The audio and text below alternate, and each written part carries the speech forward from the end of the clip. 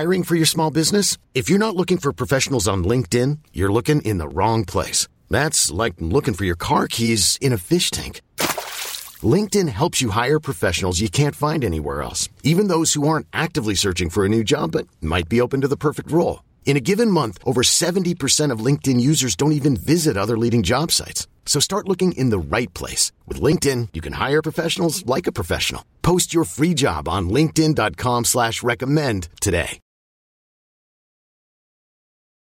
It is Mississippi State week on the heels of Alabama's 46-41 loss to the LSU Tigers last Saturday at Bryant-Denny Stadium. It is time once again for T. Watts and TR on the Built by Bama Online podcast. I'm Travis Reier, senior analyst for BamaOnline.com, joined by publisher of the iconic website at this point. I think you got to sort of use that adjective to describe BamaOnline.com. He, of course, is Tim Watts. Tim, how did you come through that weekend, my man?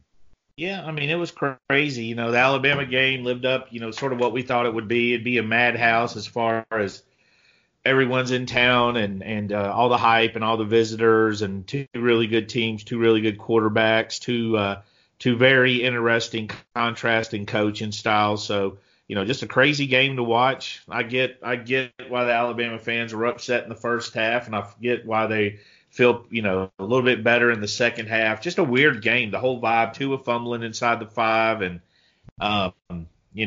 just such a warrior effort from him overall. Though you can see that sort of he had to get back in the groove, and what a time to get back in the groove against LSU. So, he had to get that feel for the game again. So just a crazy game overall. We had some things, though, sort of come to fruition in that game Saturday. And I think one of those, although we had seen it from this guy, it's sort of been coming for Najee Harris. But that was the Najee Harris, I guess, Tim, that everyone saw 3 years ago coming out of Antioch, California at the high school level, and what sort of garnered him that number one back in the nation designation. That was that dude on Saturday, I thought, especially in the second half. Yeah, I mean, he's a guy that just picked him up. And, I don't think that comeback happens the way it did without him. I think he had a few runs, and it started small, and you never know what's going to jumpstart a team. But, I mean, you saw Najee had a couple of runs that would have been 2 or 3 yard gains that he turned into 7, 8, or 9. And then all of a sudden you see Jedrick Willis, jumping around going crazy, people snatching Najee up to go get in that huddle. They were really excited. You could see how that team fed off of him. Tua got more confident. And I think the biggest part was Alabama just went vertical. They were down 20. They had sort of went a little bit more sideline to sideline than I expected them to in the first half, perhaps respecting LSU a little too much. But they just finally said, all right, let's go. And they're throwing it down the field. And again, those wide receivers, I hope Alabama fans appreciate them. It's probably going to be the last year you see all these guys, especially together. So just an unbelievable group. Just an unbelievable group and, just a lot of fun to watch.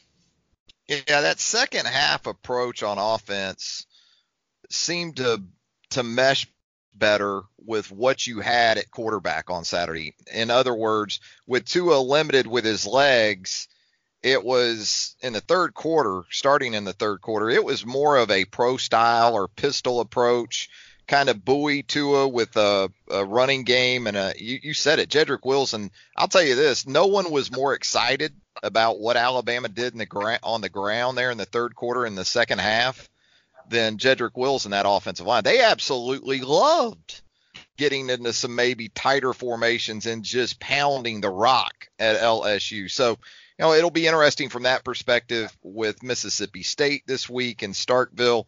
Is it an approach that carries over the second half? What we saw, maybe more of Najee Harris with some shots from Tua and those wide receivers in the intermediate to vertical passing game. Some things to keep an eye on for sure when Alabama takes on State late morning on Saturday over at Davis Wade Stadium. Now, with where Alabama's at now at 8-1, Tim, 5-1 in the league, one of the topics I wanted to hit on with you today, similarities and differences between this Alabama team and some of the great teams that Nick Saban has had here in the last 10 years or so. Where offensively, I mean, obviously you can look at just last year.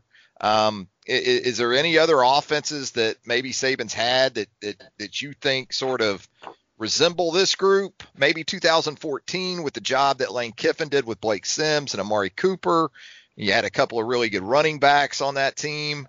What are the similarities we'll start on offense maybe between this group and some previous ones? You know, with Blake's group, that is one of my favorite. That was a guy who sort of, was sort of playing a pickup game in the street. He would drop back and scramble. Had Amari Cooper, who I've never seen covered at the collegiate level. I don't know how I talk to people and they're like, all you got to do is guard him. I'm like, they are definitely trying to guard him. That dude's just always open. That was really fun to see him throw it. To me, though, I just don't know of a good comparison because Alabama's they're a pass first team. And you got these three guys.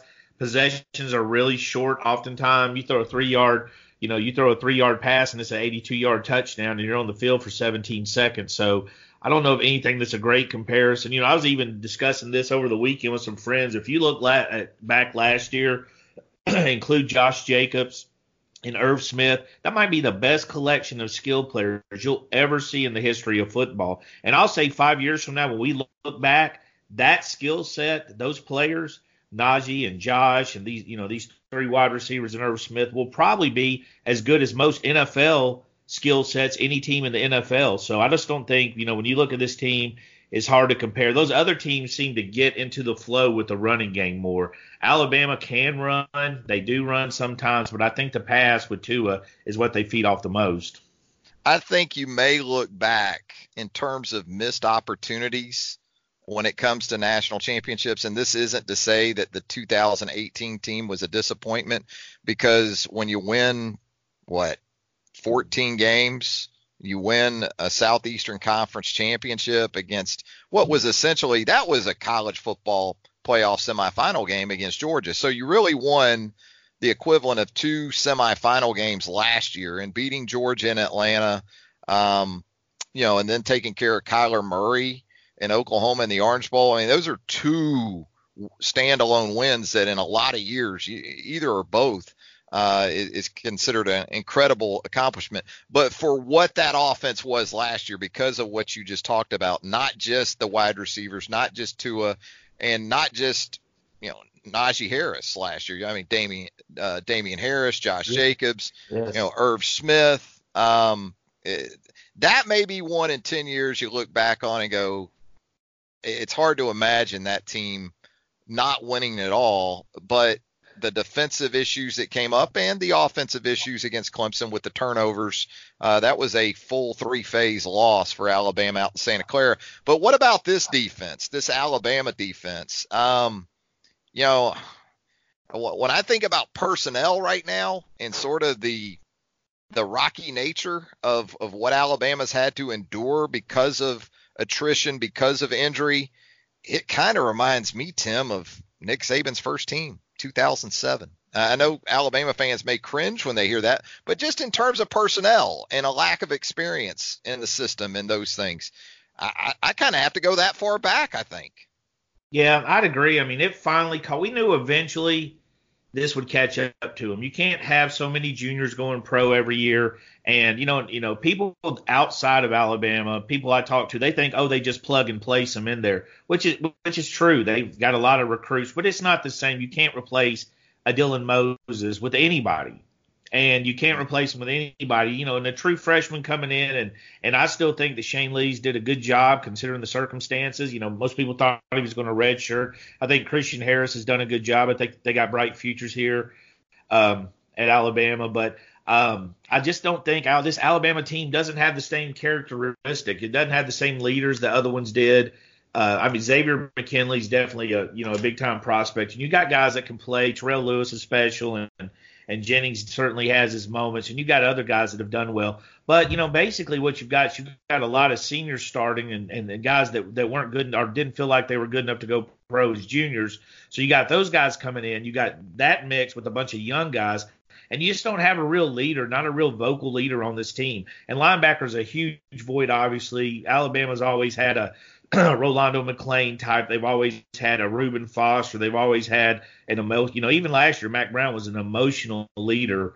Mac Wilson, yeah. Mac Brown. Mac Brown's also an emotional leader, but I think he's out of. I think he's out of eligibility at this point. But yeah, yeah, possibly. But and that's what I look at this defense. If you throw in possibly Mac Wilson coming back and Dylan Moses and even Josh coming back, I mean that's 3 big losses at linebacker. Yeah.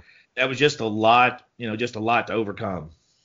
Yeah, and you would be happy with Deontay Thompson, even though he didn't have the greatest finish to the 2018 season. Deontay Thompson back instead of going later in last spring's draft to go along with Xavier McKinney at safety. And I talk about that 2007 defense, and that's not meant to knock those guys because really when you look back at that group in terms of player for player, Wallace Gilberry up front. You take a Wallace Gilberry on this defensive line right now, wouldn't you? Yeah, absolutely. You might even take Darren Mustin at one of the inside linebacker spots. You'd certainly take Rolando McClain as a true freshman in 2007, even though he was a little bit up and down as a true freshman, which should tell us not to be surprised when we see guys like Shane Lee and Christian Harris sort of go through their tough moments to go along with the bright spots. We saw it with Rolando McClain back in 2007. How about Simeon Castile or Kareem Jackson in the secondary from 2007? Absolutely. I mean, so understand. Josh Chapman, guys that could just add a little more depth, a little more push. There's just so many guys. And that's the thing is I just think that when you look at this team and, when you go to the RPO, every RPO team's defense struggles more than it did in the past. Any team that's running this, because like I said, they're getting more snaps. The defense is getting more snaps than it ever has. With that said, I think there's more issues, on the defensive side anyways. I see they're confused a lot. You got guys not knowing when to be in the game, 12 men on the field and that kind of stuff. They just look confused before the snap. So I think, again, that could be inexperience with playing. They got a lot of young guys playing and figuring it out and getting on the same page with their first-year defensive coordinator.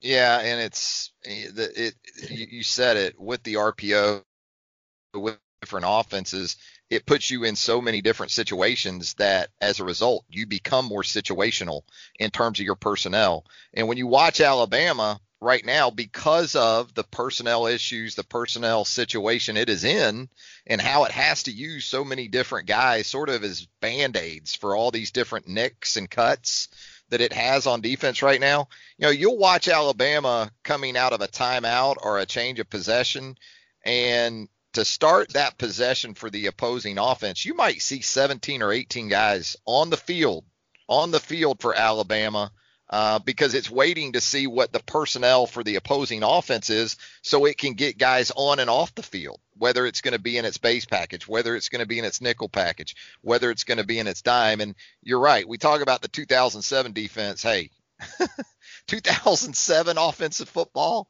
couldn't be – it might as well be 200 years ago, compared to what we see in 2019. I wanted to ask you this too, Tim, and it is T. Watts and TR on the Built by Bama online podcast. If you haven't already, give us a subscription if you don't mind, and also maybe leave us a review while you're there.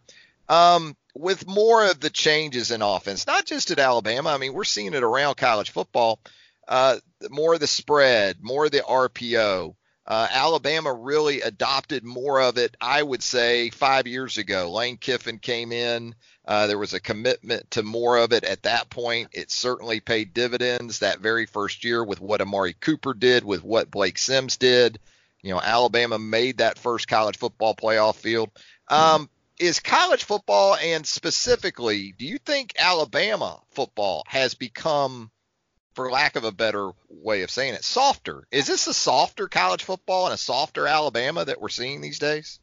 I think it's soft. Yeah, I think it's softer in general. I mean, it sort of reminds me of the NFL a little bit. You see guys less hesitant. You don't see as many big hitters growing up. Me and you growing up, we saw guys that absolutely all they cared about was killing somebody on every play. You don't really see those big hitters anymore. I mean, it's more of a finesse game.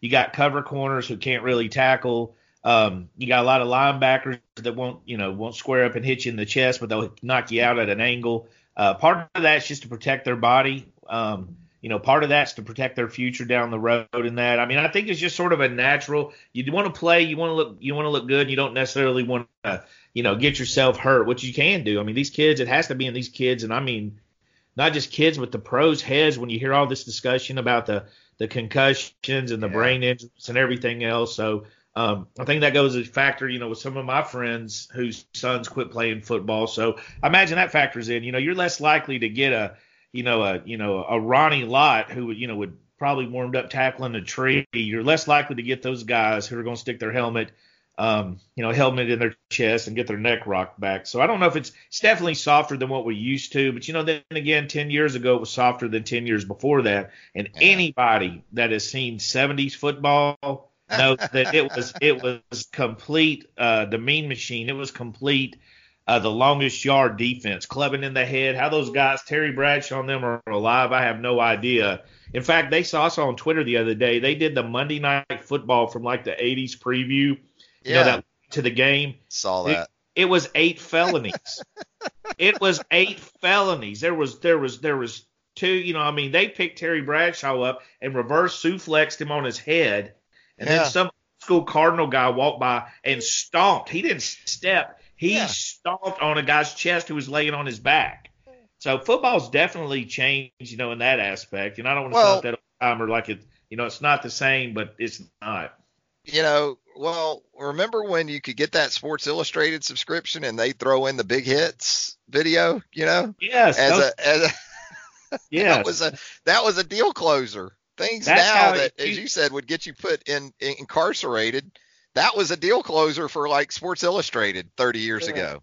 After every Steeler game in the 70s, right now there'd be policemen waiting outside to arrest them. And those were the VHS videos. Those weren't even CDs back in the day, my boy. If you have a son you don't want to play football and you have that VHS, pop it in. Those VHSs, from what I recall, I got frustrated with them because I'd want to tape over them, tape a show over them or something. And I don't think you could do that with those tapes. You'd run out.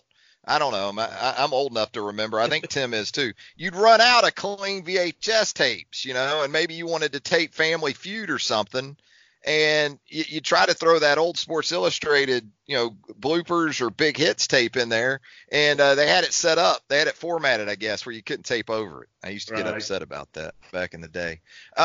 Here's what it was, and I agree. Look, between player safety and I would say the game has just become more perimeter based too, because coaches have figured out, with all this speed, they can get matchups on the outside and in open spaces that defenses can't account for. And you see this in recruiting. I've heard Nick Saban hit on this too, Tim. He's talked about more so than ever, high school coaches are putting their very best talent overwhelmingly on the offensive side of the ball. In other words, if a guy was sort of a 50-50 10 or 15 years ago between being a really good corner or a wide receiver, 1 out of every 2 of those guys would go to defense.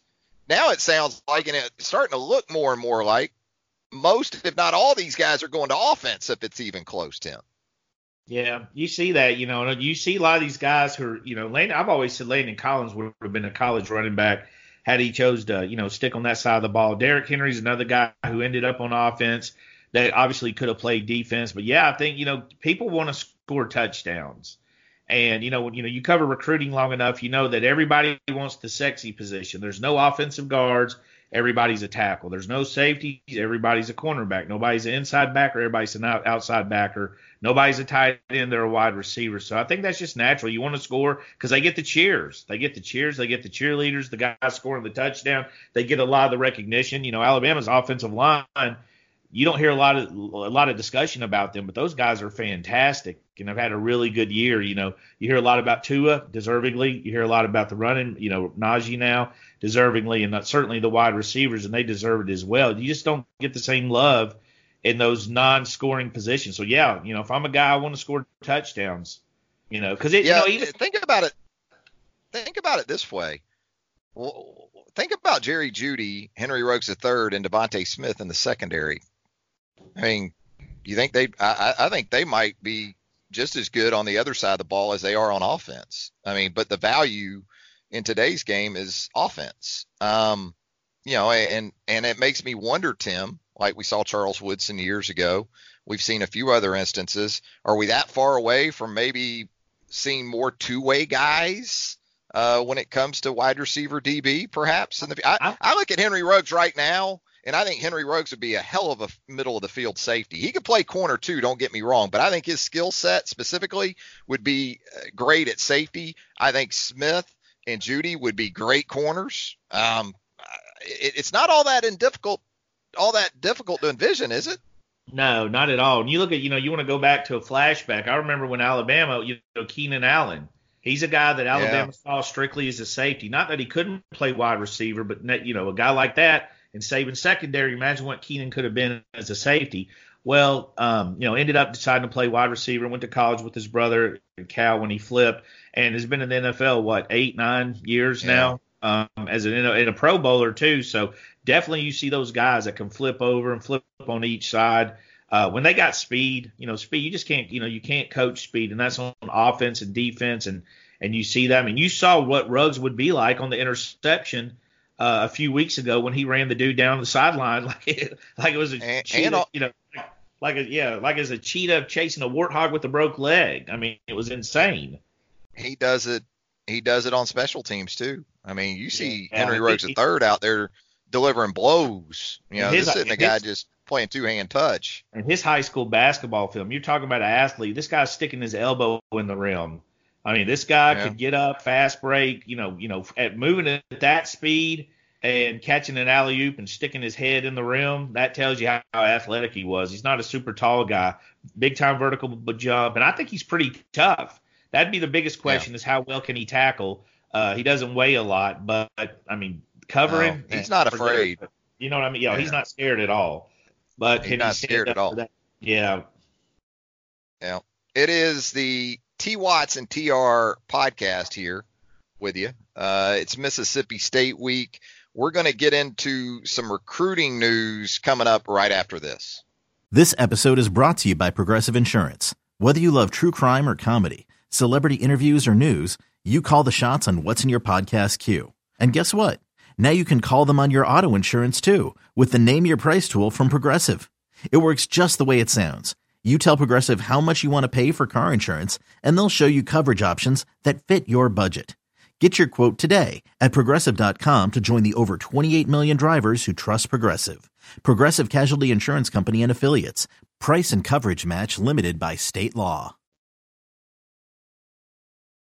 Back with more with the T. Watts and TR podcast. It's falls under that Built by Bama Online podcast. Tim, obviously a huge weekend on the recruiting front for Alabama. Not just official visitors of note. I know you want to hit on a couple of those, but certainly with Bryce Young, you're one of your centerpieces, if not the centerpiece for your 2020 class back in Tuscaloosa, the 5-star quarterback. Yeah, I know Alabama fans are a little upset Alabama lost, and a lot of people, I've seen a lot of discussion on how bad this hurts a team. When you host official visitors and stuff like that and have so many visitors and lose, I don't think that factors in. To be honest, I think fans take those losses way more emotionally than these kids do. I don't think these kids are making an emotional decision for the most part anyways. I've never heard in 20 plus years of doing this, I've never heard a kid say, I was going to Idaho, I was going to Boise State until they lost to Idaho, and then I decided to go to Idaho. I've just never heard that from anybody. The atmosphere was fantastic. It's across the board. Every kid had an A+ experience. Bryce Young flying into town, that's a huge guy. And, that's just the sort of how recruiting works. Like Alabama fans feel themselves, several have said we're not getting good players. Now, if this is Bryce wasn't committed and Alabama was, one of the teams he was deciding on, and that, he chose to sign with Alabama in the early signing period in a big announcement, the momentum would completely shift. And I think we're seeing that right now. I was looking at the trends of this recruiting cycle alone. It's pretty funny. It's because for Alabama fans, it started out with Georgia was going to sweep the board. They were killing Alabama in recruiting. Georgia's going to have the best class ever.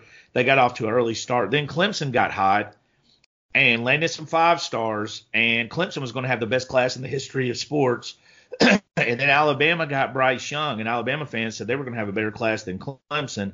And then LSU got hot, beat Alabama, and landed Eric Gilbert, and now LSU's, the big bad wolf. That's just the trends, the ebbs and flows that I love about the recruiting process. All four of those guys will have great classes. Alabama's certainly going to have a good class. With Bryce, I don't think his impact, and I said this when he committed, I don't think his impact from a skill player standpoint will be as big this year as it will next year. This year they had 3 wide receivers committed. They were only going to take one more. It might be done at the running back position. They're still trying to get a tight end, of course, and he could help out there with Darnell Washington, the 5-star tight end who visited. So he's working him, so he could pay dividends there. But for the most part, Alabama was done with skilled players. But I think down the road, when you're looking at 2021 guys, because the biggest question everybody has about a good team is what? Who's going to quarterback Alabama next year? Who's going to quarterback LSU next year? And whether or not Bryce Young is the guy, they know there's a guy on campus talented enough. And not only is there a guy on, that's going to be on campus talented enough, it's the biggest name in high school football this year. So they've got possibly the number one recruit in the country. So I think overall it's going to pay dividends down the road. But the visitor weekend went great atmosphere, great feedback. Just a tremendous job by the staff and the support group. Yeah, and it is closing time, I guess, although the numbers are limited. You're right. When you talk about being able to sell that this run is anything but nearing its end, you point at the quarterback position, man. And when you have that dude, when you have that next guy in line, and understanding that Taulia Tagovailoa, Mac Jones, these other guys are going to have a say in it too, but there is sizzle around Bryce Young right now, and that helps you. It has to, in terms of reaffirming that notion that this run has got a chance to extend for at least 3 more years if you got the right guy behind center. And Bryce Young looks to be definitely a candidate, at least a strong candidate to do just that. Tim, as we do come down the stretch here in recruiting, I had a question for you in relation to this coaching staff. We know there's been a lot of turnover here the last couple of years. Guys have sort of come and gone.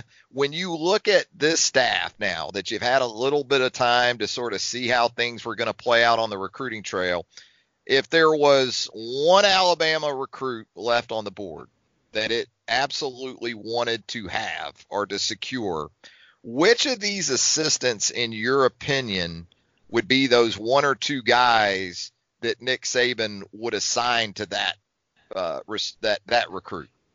I think it's, as far as an ace closer, I'm not sure one's really just stood out from the others at this point.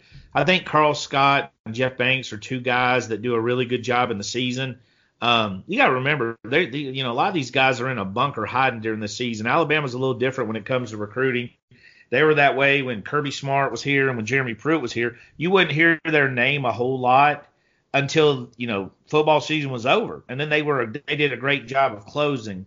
What's changed from that, though, is Kirby and Pruitt the season would end in late December, they'd have January to recruit, where now you got the early signing period, so you really don't have that luxury. So I think right now you're looking for some guys to be distinguished here late in the process. I know Charles Huff has a big reputation. I'm curious to see what he can do. A few of these guys have a chance to, grasp that role. I think that Carl Scott and Jeff Banks do a pretty good job of manning the field as they go through the season. But, Pete Golding has a great reputation as a recruiter, and he did a really good job last year. So I think, obviously his responsibility as a defensive coordinator take up a lot of his time. But I think we're going to see him in the late period between, after that early signing period goes and Alabama's fate's been determined. I think we're going to see Pete step up and land some big guys.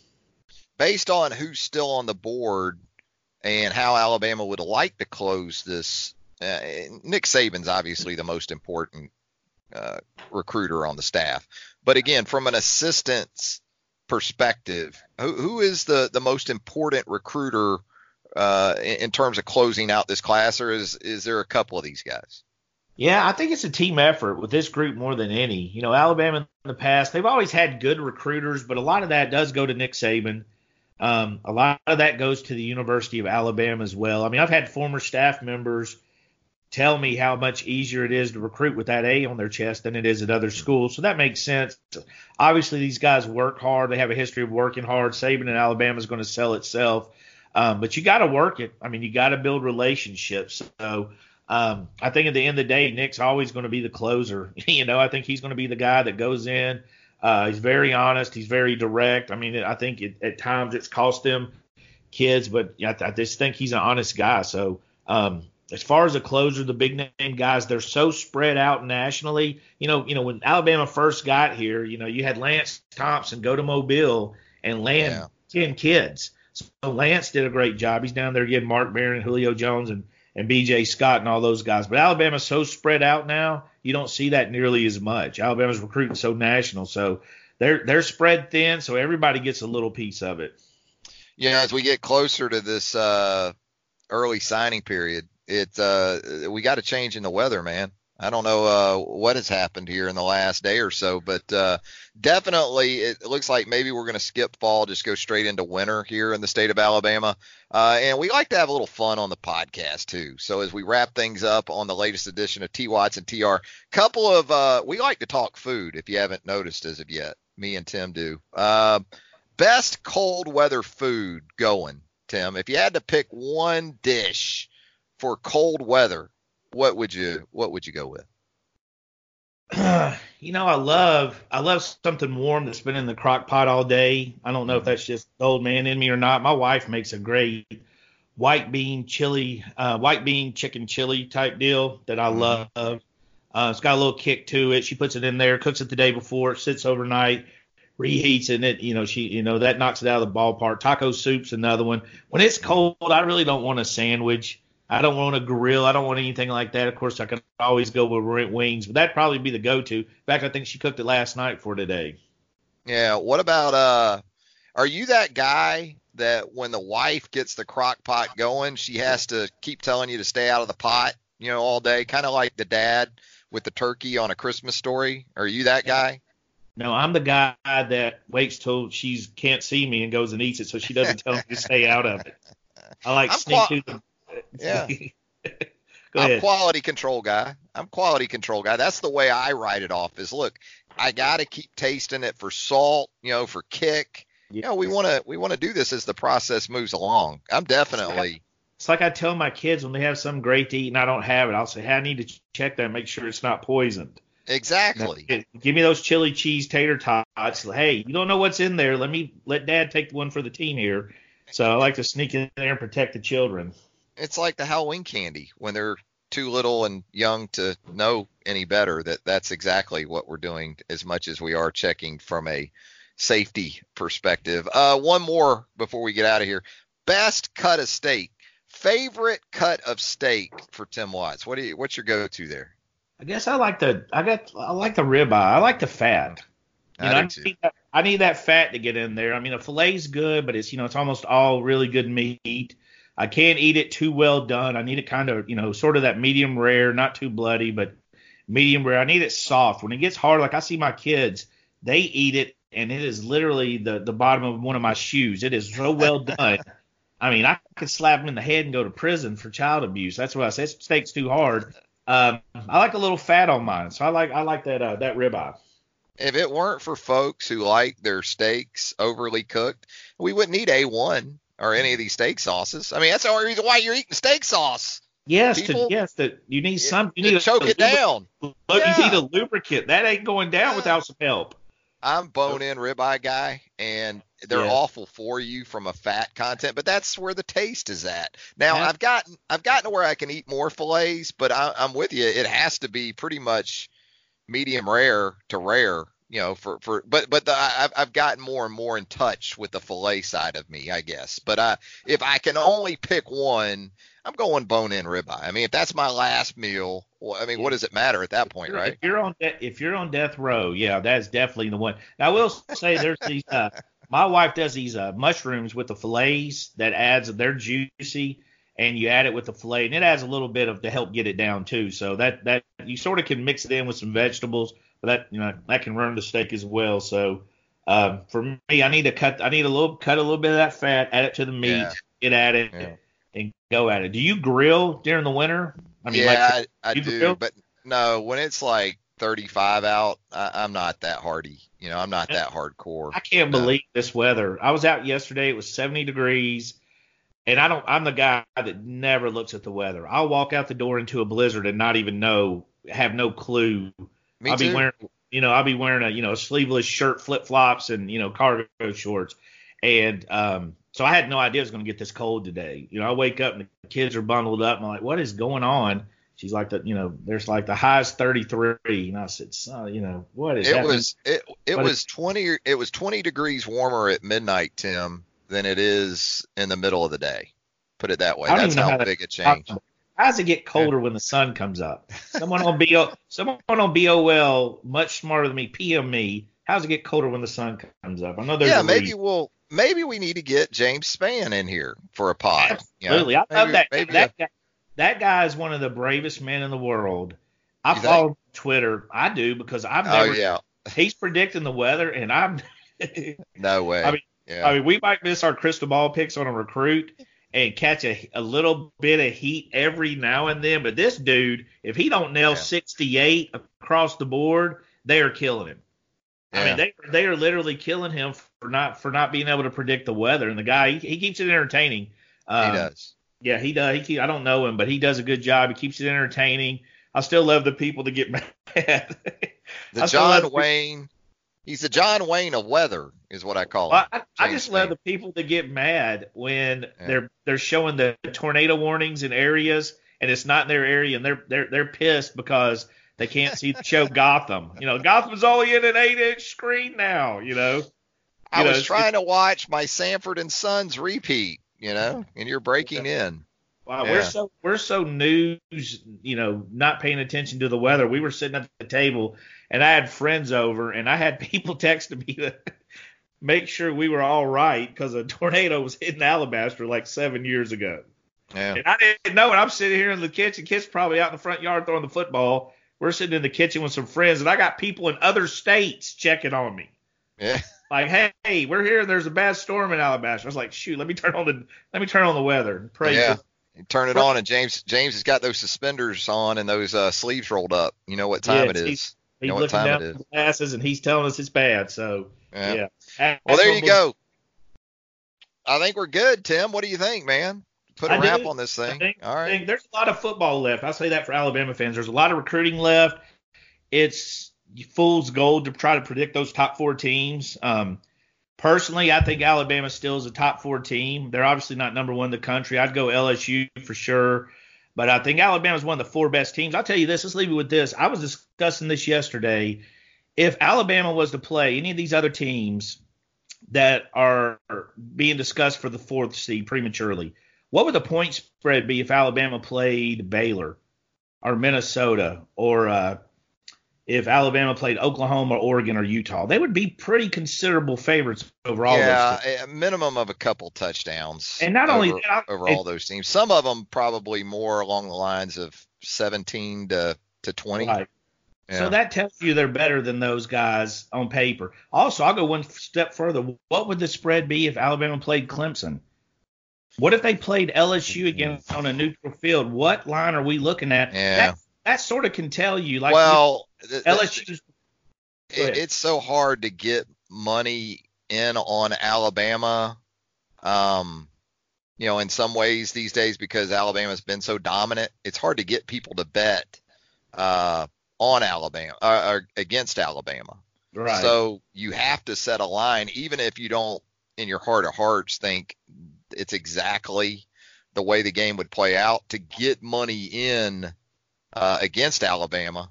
You would probably see, and this might surprise some people, at worst, Alabama would be pick 'em with like Clemson and LSU right now on neutral fields. So to me, that's sort of like if you're choosing the four best teams and that's what you think, if it plays out like we think it might, which it never plays out like we think it will, I would think Alabama's in the discussion. But I also say the Bama burnout, it's real. I haven't seen a single person since that loss mention the fact that Tua played hurt. Nobody even mentions it. I think a lot of people started writing and commentating when it was 33-13 at the half. Absolutely. You know what I mean? if I'm an LSU fan, I'm offended because they're acting like Alabama lost laid an egg. Yes. Yeah.